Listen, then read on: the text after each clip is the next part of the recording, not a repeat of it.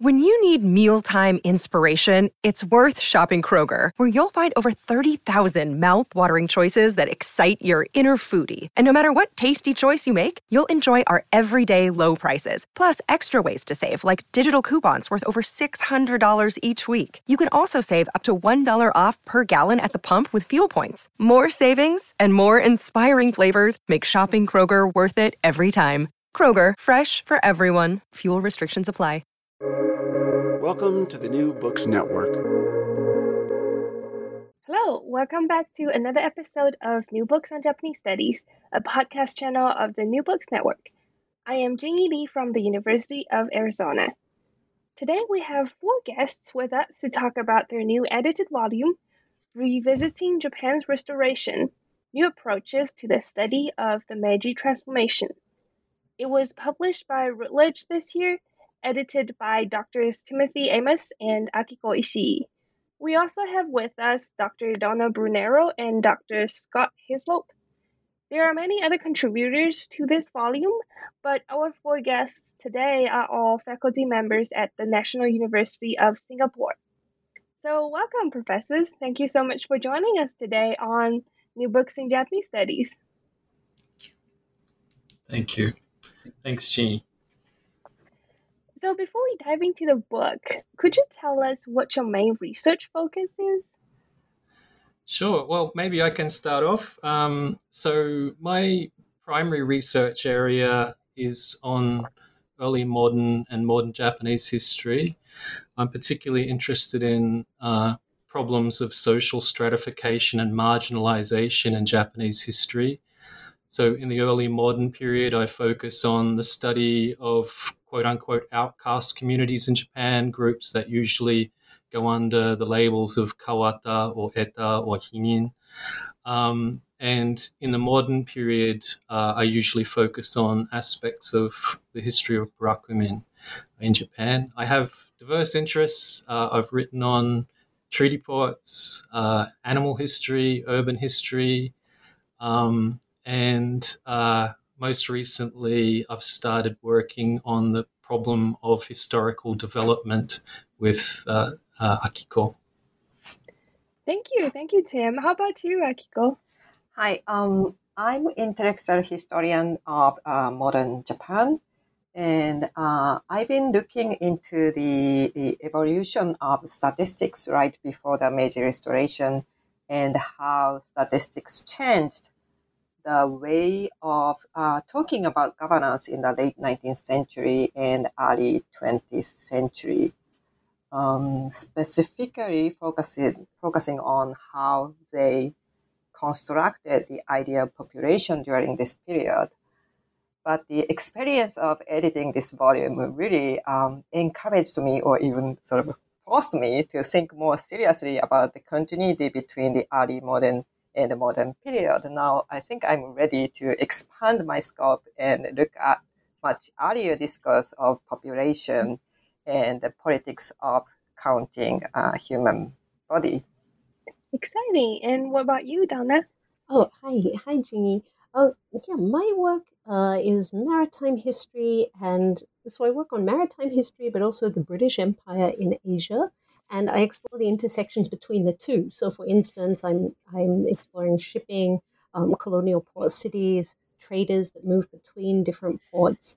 One of my interests, additional interest, is Britons in the Chinese Maritime Customs Service. So this is something I've worked on quite extensively, and treaty ports, particularly the treaty ports of China. And I've tended to explore everyday life for foreigners, what it was like living within the treaty ports, and this has sort of led me to also think about material culture aspects. Fascinating. We have 3 historians, and last but not least, we have a literature person as well.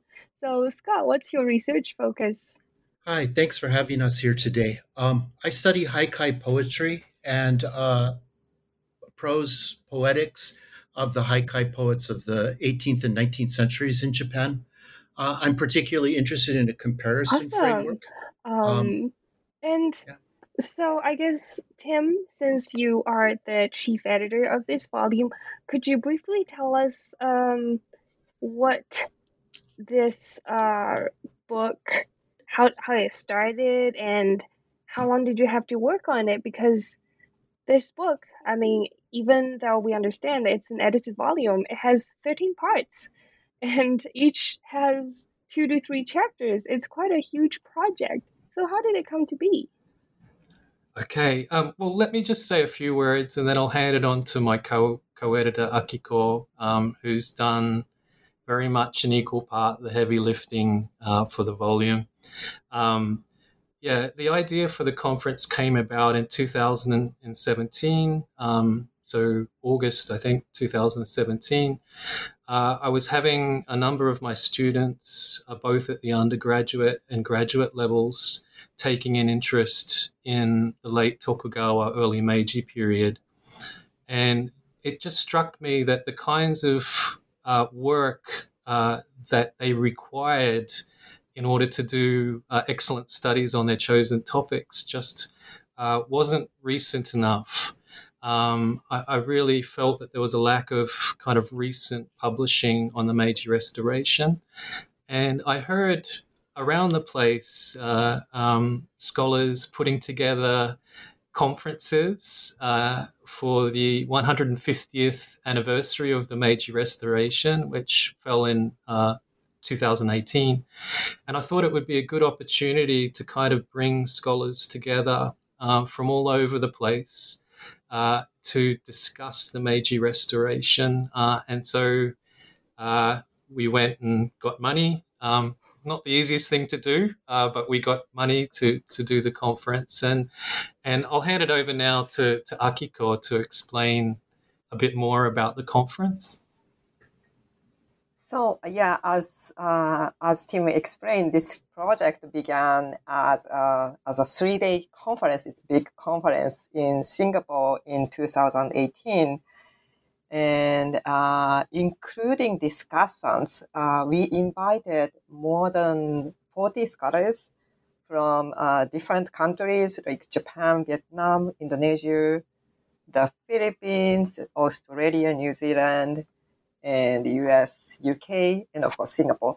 So, and then not only historians of Japan, but historians of Southeast Asia, South Asia, were also there, and the majority of speakers were historians, like today, but a few scholars of literary studies, like Scott, who is with us today, and then cultural studies, and also anthropologists joined us. So from young scholars to renowned historians gathered together and talked about the Meiji Restoration. And one of the amazing things happened was when we announced the plan to publish this volume, almost all speakers agreed to contribute their papers. So I think we were very, very fortunate. So we changed the organization a little, but when we turned this into an edited volume, but we could basically save almost the entire conference and share it with the reader of this volume. Yes, that's truly amazing. I remember when I first read the table of content and the list of contributors, I was very excited because it has some of my favorite scholars from around the world. So it's truly it's a great project. So the Meiji Restoration, for a very long time, it has been seen as the dividing point for Japan's early modernity and modernity. What are some of the problems in the way that the restoration has been viewed, and how does this book respond to these understandings? So the Meiji Restoration is probably one of the most studied historical events in modern Japanese history. And even within a volume, you can find different ways to be engaged in existing scholarship. So let me just highlight a couple of issues here. And I think many authors in our volume tackle the centrality of samurai in the narrative of the Meiji Restoration. And the study of the Meiji Restoration at the most basic level has been the study of great men or men of action, such as Sakamoto Ryoma or Saigo Takamori, like heroic individuals who tried to save the Japanese nation, and then and the people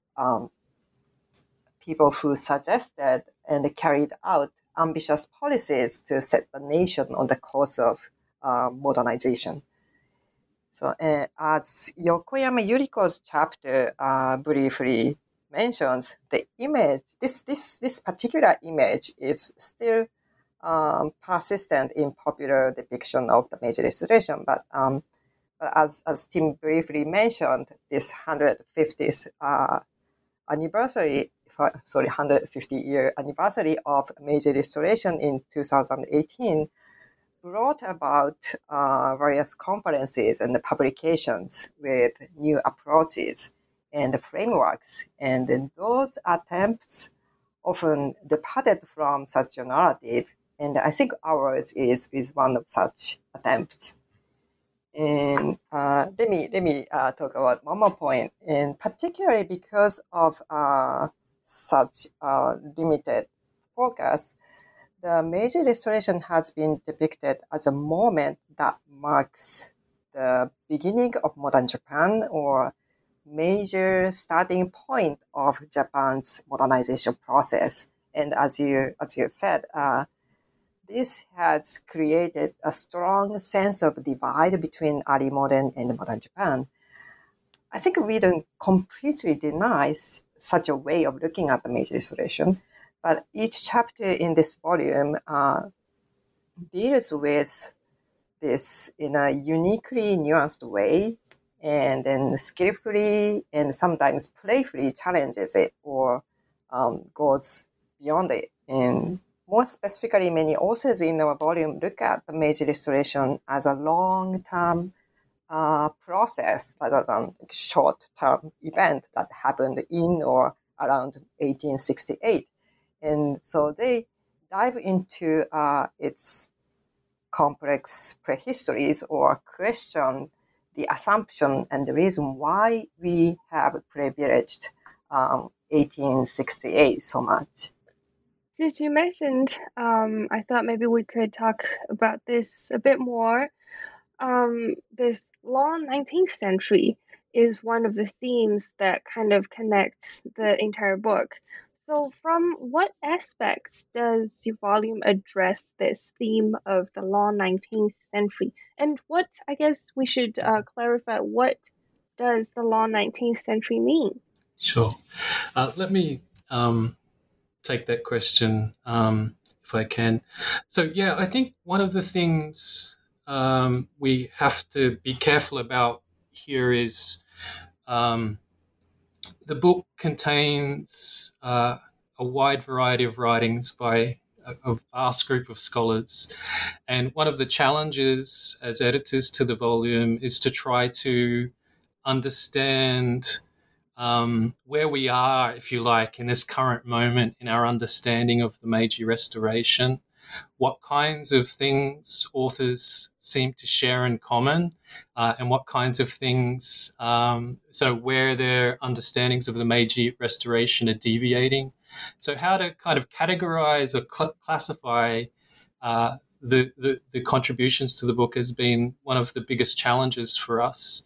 One of the things that we noticed as we were sort of reading the chapters, and one of the benefits or privileges of being an editor is that you get to read individual contributions multiple times, and you get to really know a lot about where the authors are coming from and what their pet peeves are or what they really think is important.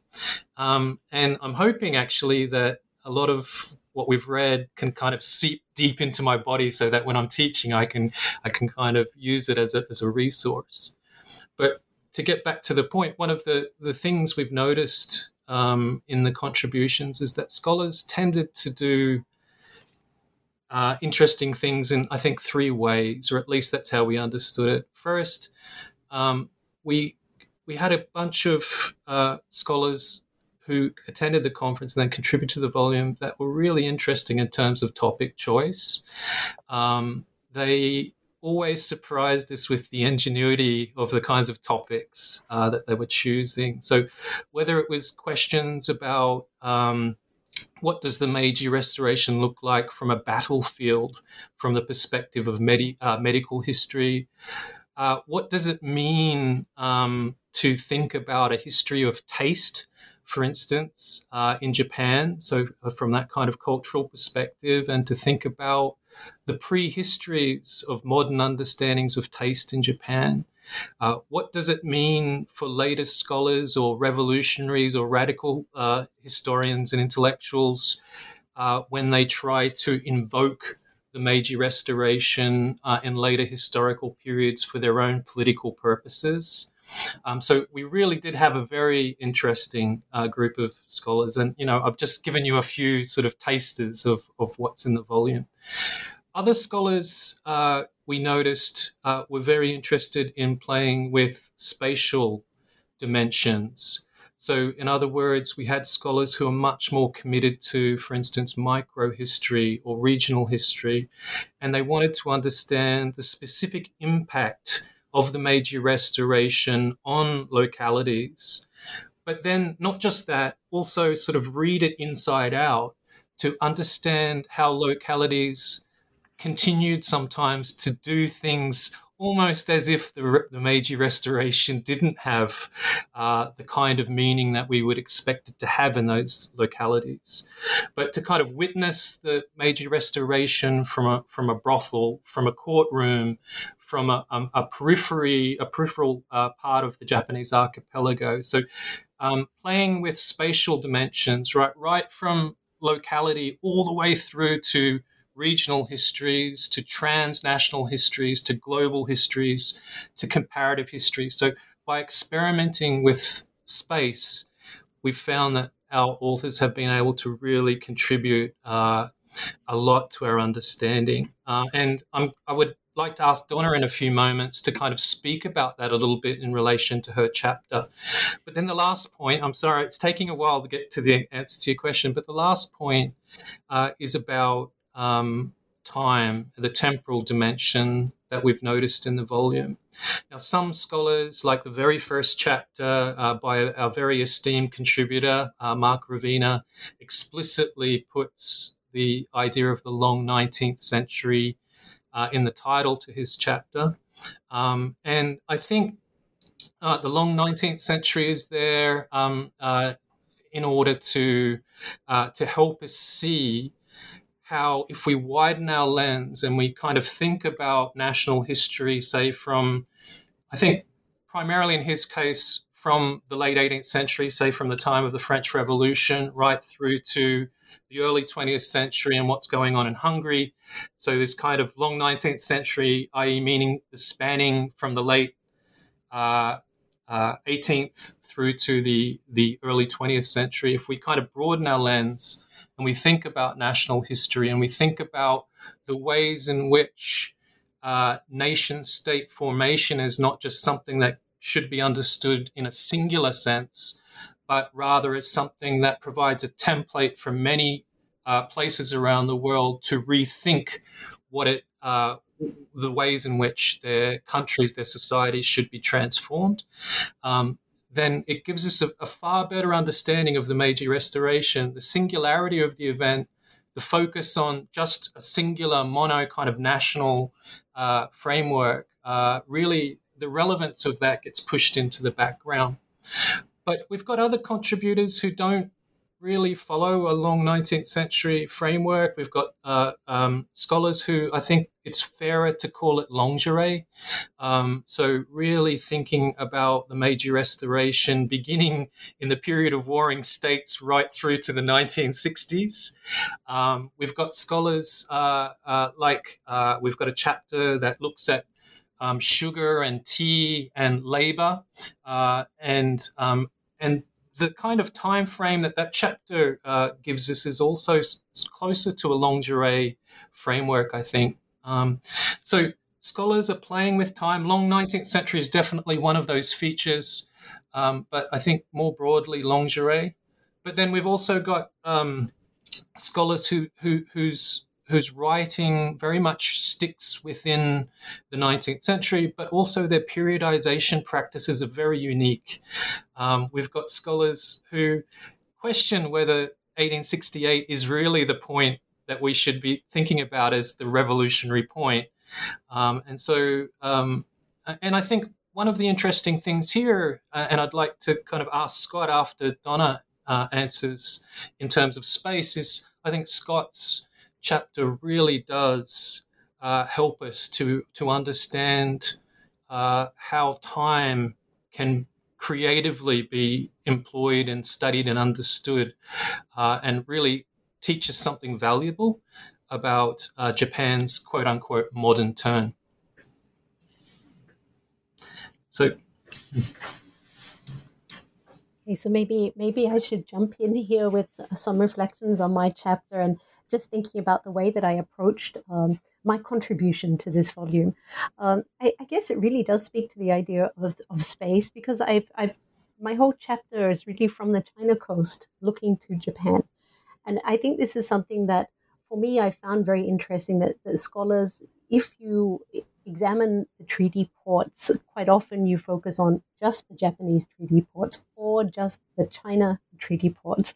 But there's not always a great connection between the two. And this is something where I found that actually there was a lot of movement between the two, whether it is traders, whether it is different communities moving back and forth. And so this was, for me, a chance to sort of try to bridge that gap between two different treaty ports or treaty port communities, and to really cast the Meiji Restoration into perhaps what is quite often viewed as this part of it's transformative, but it's about treaty ports, and this is the treaty port era is always seen as one which is quite pivotal in providing sites of change, sites of transformation. Is sometimes over-romanticized. Of course, there's a lot of fascination with treaty ports, but what happens when you think about that sort of broader east-west connections that seem to be taking place within treaty port worlds? And that was what I was trying to get at with my own work, where I'm looking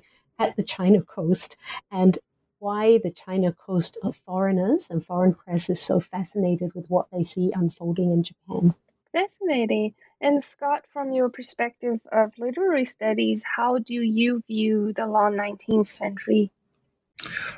Okay, that's a really great question, Jingyi. Thank you. From the standpoint of literary studies, I've always felt a little bit of trepidation thinking about applying European concepts to East Asia.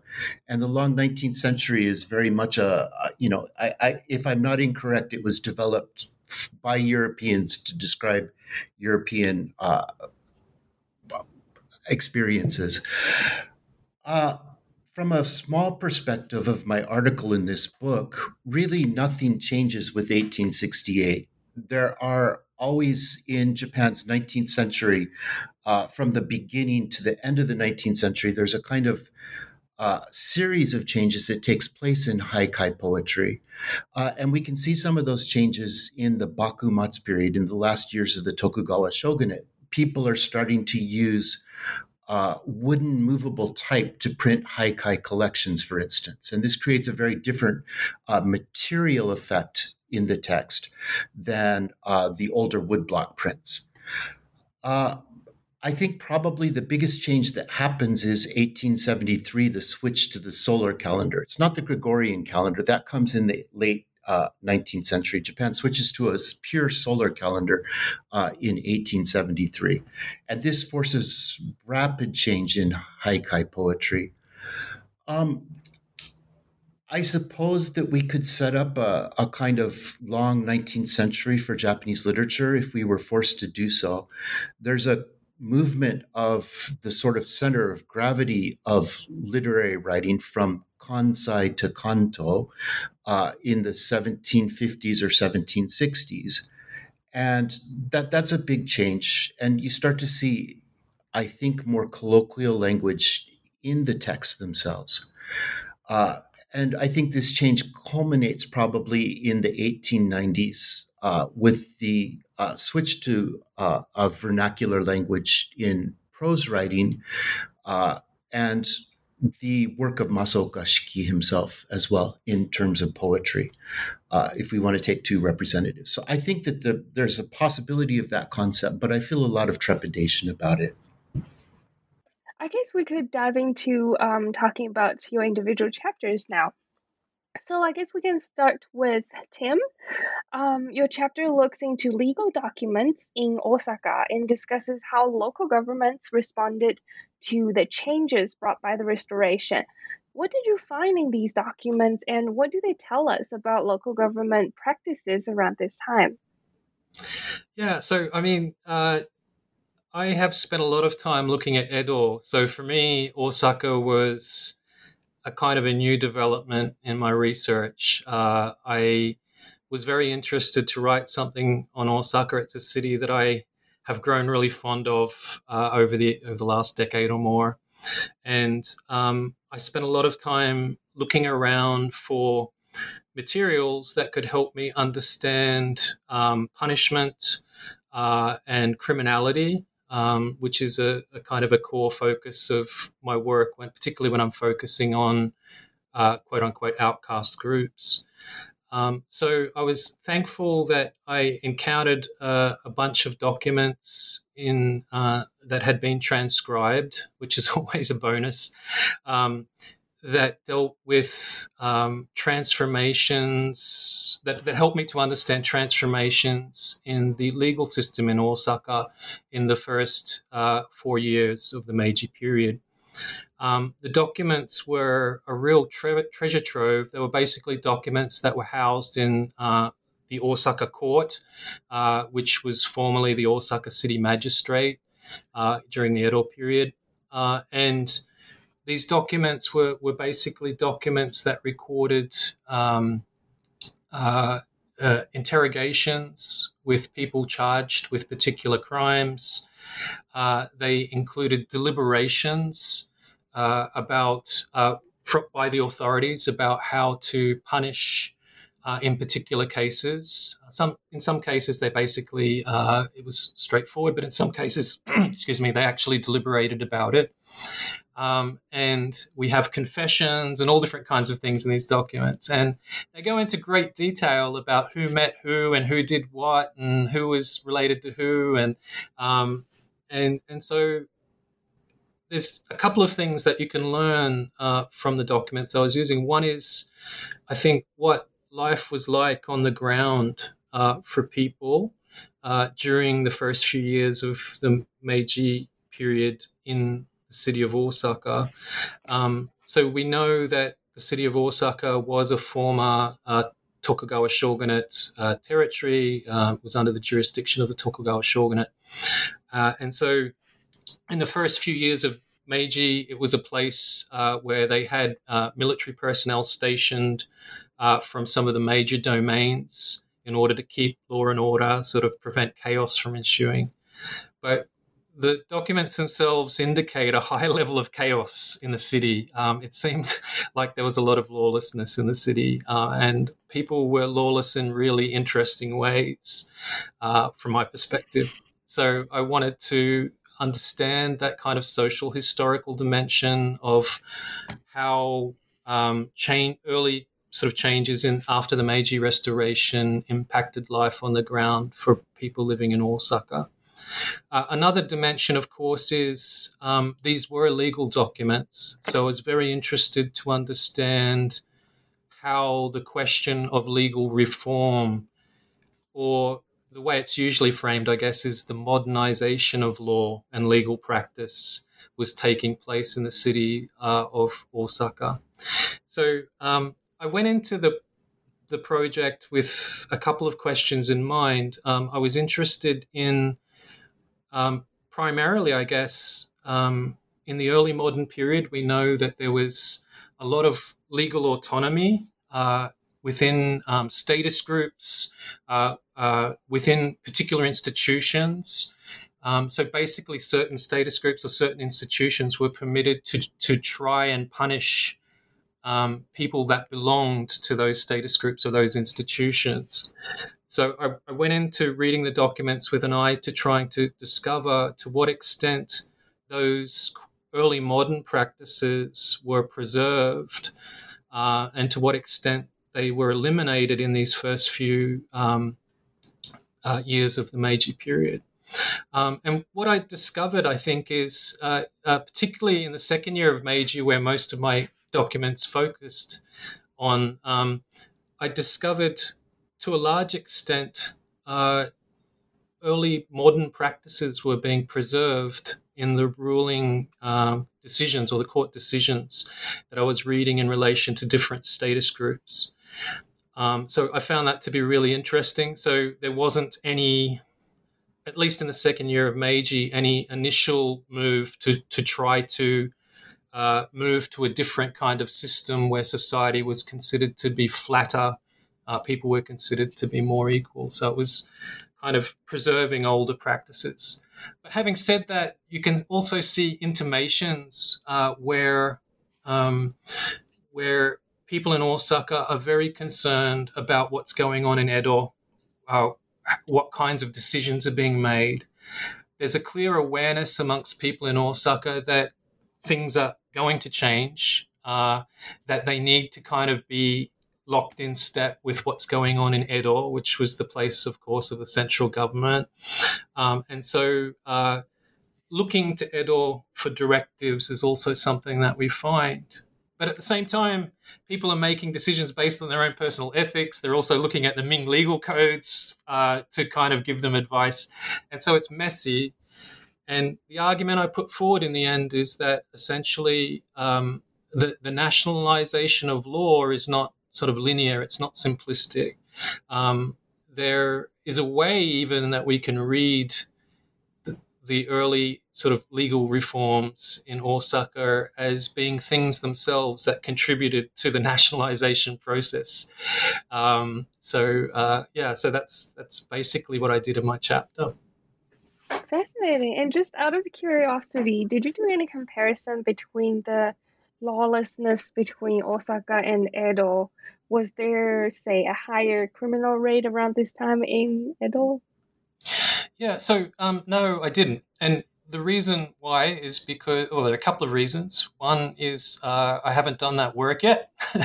So I look forward to doing that at a future date. The second, I guess, reason is it's the documents that I'm using, I think, are unique. As I've been reading among legal scholars, it's actually that they're a kind of a rare collection. It's not to say they don't exist elsewhere in Japan, but to get these kinds of documents preserved in this way and this early in the process, I think is something that was really unique. And it's taken a while to work through them. I still haven't got all the way through them, but it's kind of sitting on my desk, and I can imagine it'll be probably a year or two before I can actually get all the way through them. But I think ultimately, comparatively, that's really interesting. But I guess the bigger question to me is the ways in which localities themselves aren't just subsumed within processes of nation building or modernization, to use that difficult word, but actually there are conditions on the ground and circumstances on the ground that dictate their trajectories. They maintain significant deviance in some cases from what's going on in the center. And there's ways in which their own practices get folded back in to the eventual reforms we see at a national level. So this is certainly true for Osaka, and I think if I broaden my scope to other regions, I think we'd also find some very interesting case studies. I believe so too. Now, my next question is for Donna. Your chapter examines how Japan was represented in Chinese Coast Press, right? Correct? Yes. China Coast Press, which is English language media. So how did they talk about Japan's changes, and how did they interpret them? It's a great question. Thank you for asking me. My approach for the chapter was to explore mainly the British communities that were living along the China coast. So this really is a treaty port world in some ways. And I used, my main source was the North China Herald and Market Report, which became very rapidly the most eminent newspaper, self-professed most eminent, but it was regarded as the most influential English language newspaper on the China coast. It is really very much a voice for Britons and other foreigners, but Britons predominantly, who had business interests or other interests in the treaty ports. So this is why using this newspaper, I felt it would be valuable to think about. So how do these communities make sense of what they see unfolding in Japan? And that's what really fascinated me to try and sort of explore, because these are communities that consider themselves as having an expert view because they are on the ground. Quite often, in the 1800s, in the 1860s, 1870s, they're often reporting what they see. By the 1920s and 1930s, these communities are giving advice to the British Foreign Office and saying, we tell you what we think we need to do. So it's very much this sense of feeling that they have experience on the ground and that they have an expert view. There are a few different ways that they tried to make sense of what they saw unfolding in Japan. So one was the reporting on the Meiji Emperor in particular was very ambivalent. So press accounts would run from describing the Meiji Emperor as just a lad, which is, it's quite patronizing. He's just a lad, incapable of really wielding any power, to then, even within the space of a couple of weeks, saying perhaps here we have the chance to settle what is a long agitated country. So there is this ambivalence with being uncertain of what's going on, trying to explain the Meiji Restoration, and quite often what the press would do is try and refer to events in British history. So for their readership to try and say, well, then perhaps this is like, so they would try and sort of compare it across British history to give some sort of reference points. So it was really attempts to make sense of what they saw as instability. The more, I'd say, in some cases, you do see mention of, and this I would say is very much the voice of the China coast, mention of concern, saying, well, if the emperor is really not up to the task, maybe Britain needs to take Japan in hand.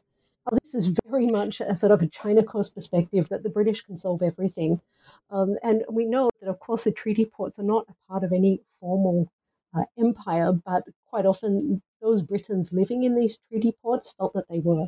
So I think those attitudes really come through. Another theme that I sort of picked up on was this idea of the hopefulness of business opportunities. So there's a lot of anticipation. So the press tends to report on steamship purchases, rail lines that are being established, hotels that would be suitable for merchants or travelers, anything that pointed to trade-friendly environments. And the way I see this is because if you were part of the foreign community living in a port such as Shanghai, you were seen as having sort of the first mover advantage, to use a very modern term. The whole idea was if you represent an agency house in Shanghai, you would be looking at what opportunities do we have to establish further business interests. So this was something that runs through the press at the time. There's always this speculation on what business ventures may open up, what opportunities there would be for expansion. So using a base on the China coast as a way of then expanding your business interest into Japan. And then finally, so I had three ways that I was sort of exploring this, or three themes in terms of the press. There's a tour, a member of the British royal family visits Japan. So this is His Royal Highness Prince Alfred, the Duke of Edinburgh. He visits Japan and has an audience with the Meiji Emperor. And this is something that the China Coast Press followed with a lot of attention, partly because this spoke to diplomacy. It spoke to British status in Japanese eyes, and this was seen as extremely important, that if the prince was regarded or treated in a way that was deferential, this spoke well of British status in East Asia more generally. So again, this idea of how Meiji Japan was being perceived, but also that importance of how British interests would they be respected, and so using the prince's visit as a way of sort of exploring that. would we be given due respect? And this is something I think, an important thing to bear in mind is throughout all these press reports, the China Coast press tends to want to compare and contrast. So they'll tend to say, Japan, it seems like a lot is happening. Perhaps this is a chance to settle an agitated country. There's investment in infrastructure. And then within the same article, there'll be a mention of if only China would follow. So there's this contrast over and over again of a forward-looking Japan that has that potential to be a modern Japanese state. And this is the way the press would tend to report it, versus a backward-looking Chinese that refused to pay attention or weren't as willing to welcome these sort of changes or transformations. So in my case, this chapter and this research is really a bit exploratory, just looking at ways in which China Coast Press newspapers could be used to go beyond just reporting on everyday life in the Chinese treaty ports and thinking about sort of what applications you can use for these sources to thinking more broadly about foreigners and their status in the treaty ports of East Asia. That is so interesting. So who were the readers of these newspapers? Were they foreigners in China's port cities? Yes. So predominantly it is foreigners within the treaty ports that would be reading this. I think there is the sense that some of these articles would then be reported back to whether it's London or to Liverpool, because of course there are always business connections that are traced back. But the idea that this was really the voice of the China Coast foreign community, and that they could then use this to leverage or to influence whether it's the Foreign Office or whether it is business lobby groups back in London as well. That is so very interesting. And next, I want to ask Akiko, since you write about enlightenment, for historians at least on Japanese history, enlightenment and civilization were two important slogans during the years right after the Restoration. And your chapter focuses on the ways that enlightenment was written about and how that challenges the developmental vision that we often read about. Can you talk more about this point? Sure. Intellectual historians of modern Japan, including myself, have often drawn a parallel between the European Enlightenment and an intellectual trend in the early Meiji period. And this parallel that we produced, although it's our own production, has often shaped our view or how we view the intellectual trend in this period. So I have been wondering, is there any way out? So the Meiji Enlightenment is one of the expression of such, such parallelism, I think. So in my chapter, I tried to show both shifting focuses in the discussion of the Meiji Enlightenment and also persisting parallelism in the historiography of the Meiji Enlightenment, and suggested that both shifting focus and persisting parallelism were pointing to certain somewhat teleological developmental vision. So, and it is true that Fukuzawa Yukichi or other intellectuals in this period shared such developmental vision vis-a-vis Western powers. But I wanted to find a way to understand their work without assuming the parallel with the West so much. And I thought that one of the ways to do so is not finding anti-West or anti-developmental discourse, but looking at different developmental visions that existed prior to the Meiji Restoration. And I thought Honda Toshiaki's discourse on the colonization of Ezo in the early 19th century is an interesting case. And I didn't I couldn't develop this part so much, and this part is still ongoing, and I'm hoping to write about this future. But in our volume, much experienced intellectual historian Olivier Ansar also has an interesting chapter on Kaiho Seiryo. And then he suggested a very interesting concept of indigenous modernity. So I think I have been inspired by his work a lot. Your chapter talks about Haikai poetry in the Meiji period and the influences on Haikai poetry brought by modernization. You mentioned a bit about this in the beginning, but in your article, what changes did you mention, and how about things that didn't change? And I'm curious about how did Haikai from this time period influence what we now understand as haiku? Okay, well, that's a fantastic question. Thank you very much for it. Things really don't change very quickly, and I don't think if you look at the 19th century as a whole, things change very slowly up until 1873. So there's a lot of, I don't want to use this, my history friends are going to jump on me for using this word, but there's a kind of evolution of haikai poetry. If we think of change as evolution, perhaps, change is probably the better word. By the 1860s, we're getting experimentation with new technologies of print. Wooden movable type, I mentioned, is experimented with in the 1860s before 1868.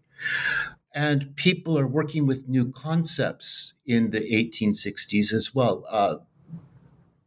Haikai collections start to be called shimbun, or newspaper. And that word, if I'm not incorrect, begins to be used in 1862 by the Tokugawa government to print a Japanese copy of a Dutch language broadsheet, maybe. I haven't done all the research on this, but the word is quite new. So people are using this new vocabulary of the late Tokugawa period. And so we get adaptations of new words to the field of haikai poetry. But I think things really changed around 1873. There's the, as I've mentioned, the abrupt switch to the solar calendar. And around this same time, the government sets up an educator system, a kind of propaganda system to educate the populace in the ideology of the Tokugawa, the Meiji government. And they ask haikai poets to become part of this. Haikai poets are included. And to my knowledge, this is the first time that haikai is really closely associated with the government in a kind of ideological function. Poets had worked for the Tokugawa shogunate at various times in various capacities, but this is a kind of formal use of haikai poetry to just help spread the ideology of the Meiji Restoration. And we can then see haikai poetry in the second half of the 19th century becoming very closely tied, for some poets at least, to the Meiji government itself. The poet that I concentrated on for this very short article for this book, Mimori Mikio, he becomes one of these educators. So he's very involved in the government propaganda. And at the time of the Russo-Japanese War, in the first few months of it, before the horrors of that war become clear to the people in Japan, his haikai group, which is probably the largest group of haikai poets in Japan in 1905, puts out a collection of patriotic haiku supporting the government's war. And so we see haiku poetry over the course of the second half of the 19th century begin to form very tight bonds with the government, ideological bonds. And of course, many poets will go on to oppose governments in the future of Japan. But this strikes me as something radically new. But it's also something that develops over several decades. In terms of what happens with haiku, that's something that I'm really trying to work out for myself here still. I've very simplistically in the past located the development of haiku with Masaoka Shiki and placed it in the 1890s. But the word is being bandied about by other poets in the late 1880s. I found several references in 1888 and 1889 to poets that say, we're starting to use this word haiku. We don't actually know exactly what it means, but clearly Shiki is part of something much bigger than I've realized. I think most of these poets aren't available in modern printed form, so they're people that you have to go back and read the wood blocks that they're churning out and look at what they're actually saying. But I think Shiki does represent a kind of radical break. He clearly didn't like this poet Mimori Mikio. There's no love lost between them. They have to sit down at dinner to try to work out their differences sometimes, because Shiki's written some really nasty things about Mimori Mikio in the newspaper Nippon. And I think that to some extent, Shiki represents a radical break too, because he didn't understand older haikai practice. He wasn't trained in linked verse. If you look at Mimori Mikio and the other so-called old school poets, they're still putting a great deal of emphasis on linked verse, even in the 1890s. Mimori Mikio's son publishes a book on linked verse in the 1920s or maybe the 1930s. I don't remember the exact date off the top of my head. But there's a real break in haikai practice with Masaoka Shiki. And I think that probably to some extent we can see haiku as a reaction against haikai, a loss of I like linked verse, but I think Shiki didn't understand it, and there's a real loss that takes place there. I do like Shiki as a poet. I hope I'm not treating him as a straw dog.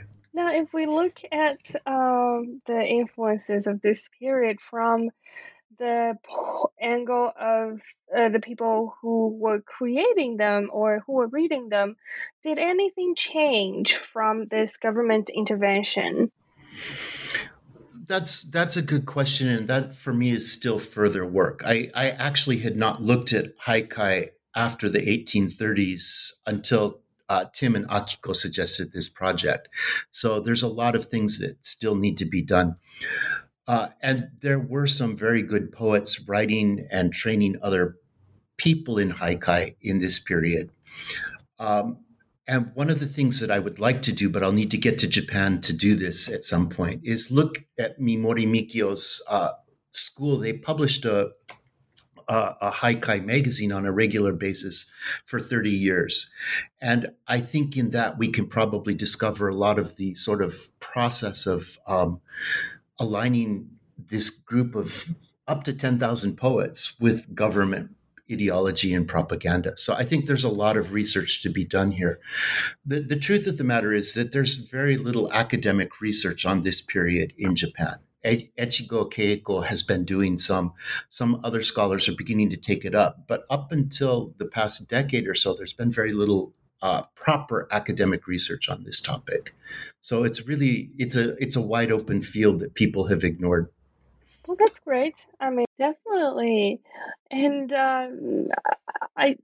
all these chapters are just so interesting that well, in this interview, I can't possibly ask about all the aspects, even though I really want to. But I want to turn to the bigger implications of your volume.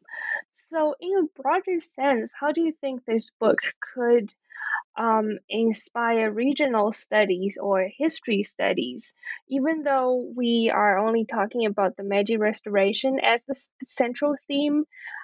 Your methodology, your approaches can, I think, work for many other studies of other regions as well, or even different periods.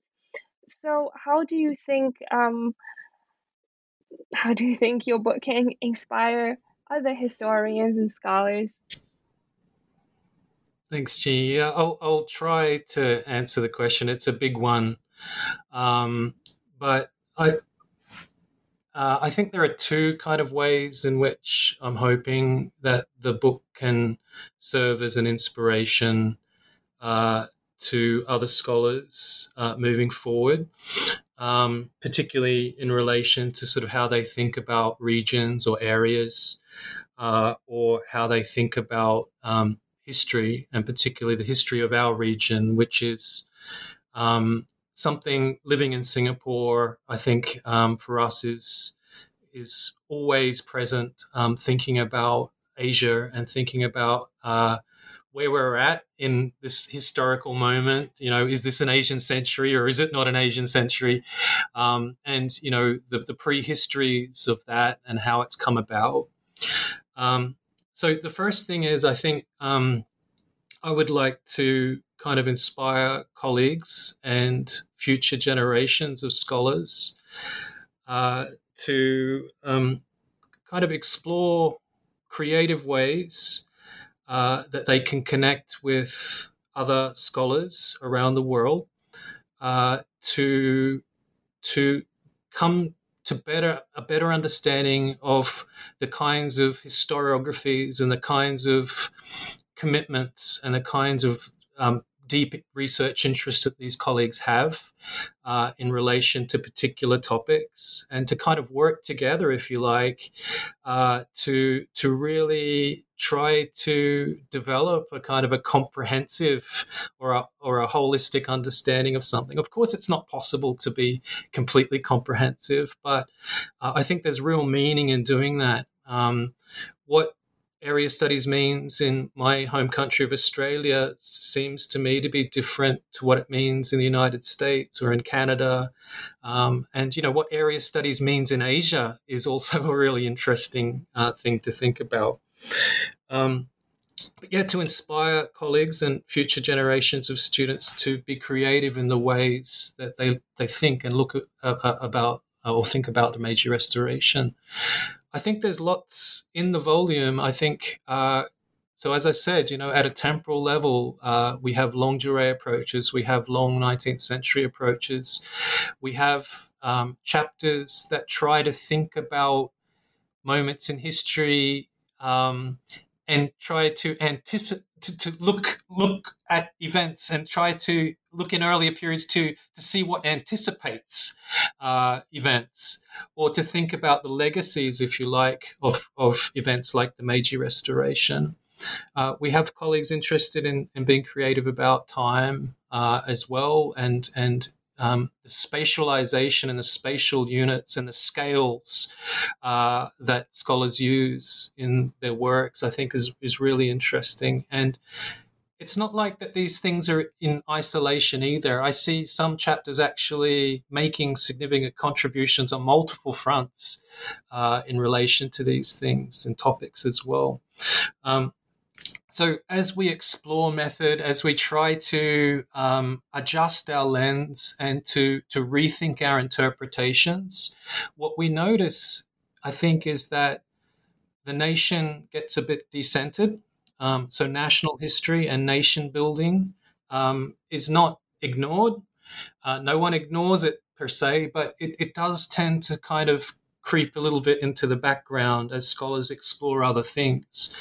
Scholars become not so preoccupied with important questions about how societies become modern and to use that difficult word again, modernize, how they develop, right, economically. So these things are always there in the kind of background, but I think in many ways the chapters collectively help to decenter that. And I think this is useful. I think it's really useful to help us see parts of the Meiji Restoration that have been obscured up to this point in time. So that's the first point.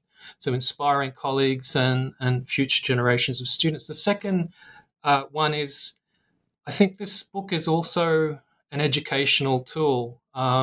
We've always thought about it in that way. From day one, when we were planning the conference, we factored in a pedagogical or an educational kind of dimension to what we were doing, and we were hoping that the shortness of the contributions, relatively speaking, was something that would speak to new generations of students who are pressed for time and smashed with large amounts of, sort of words on a page. So we wanted these contributions to really speak to where students are at the moment.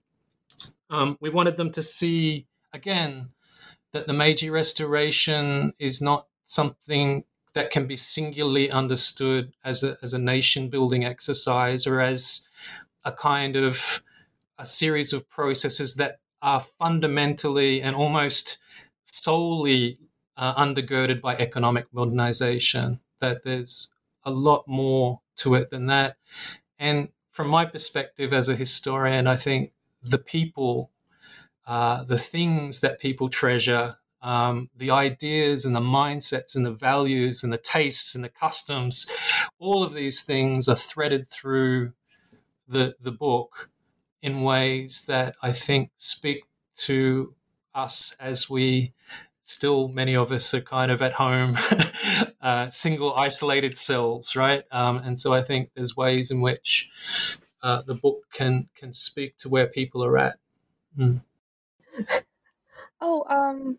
And for Donna, you're not technically a historian of Japanese studies, but your chapter, by looking from an sort of external standpoint, you read into how the outside world responded to what was going on in Japan. And how do you think your approach and what you did in this chapter can help those in not only just Japanese studies, but maybe in other area studies to consider the ways we treat history and how we understand the process of air quote modernization? Ah, it's a really great question, and thank you. Yes, you are absolutely right. I'm not a Japan scholar, so I felt immensely privileged to be invited to be part of the conference in the first place and to be involved in this project. I felt that being able to draw on China Coast Press and China Coast newspapers, it's an approach that does open up new possibilities. Because what we then are exploring is how communities who themselves are somewhat liminal, communities in these enclaves, were trying to make sense of what they saw happening around them in East Asia. So and the way they begin to frame this as, you know, ideas of seeing the modern or seeing transformation. So I think that in itself is actually something which is it's valuable. It perhaps adds more nuance to how were these changes sort of observed by those who considered themselves as reasonably close to the ground. I think in terms of connections for other scholars, what I found really fascinating is some of my conversations about this research have led me to speak with scholars who are exploring royal tours of empire or tours of the world. So scholars that are very firmly in imperial history. And, you know, we both sort of, I've ended up chatting with some of these scholars and saying, so Prince Alfred, what would he have made of the Meiji Emperor? So I realized that it actually opened up new possibilities and new connections with other historians as well. That's amazing. Well, thank you all so much for this very enlightening conversation. Thank you so much for your time. Thank you very much, Jeannie. And I would just like to say I'm really grateful to all of the contributors to the volume, as well as Akiko.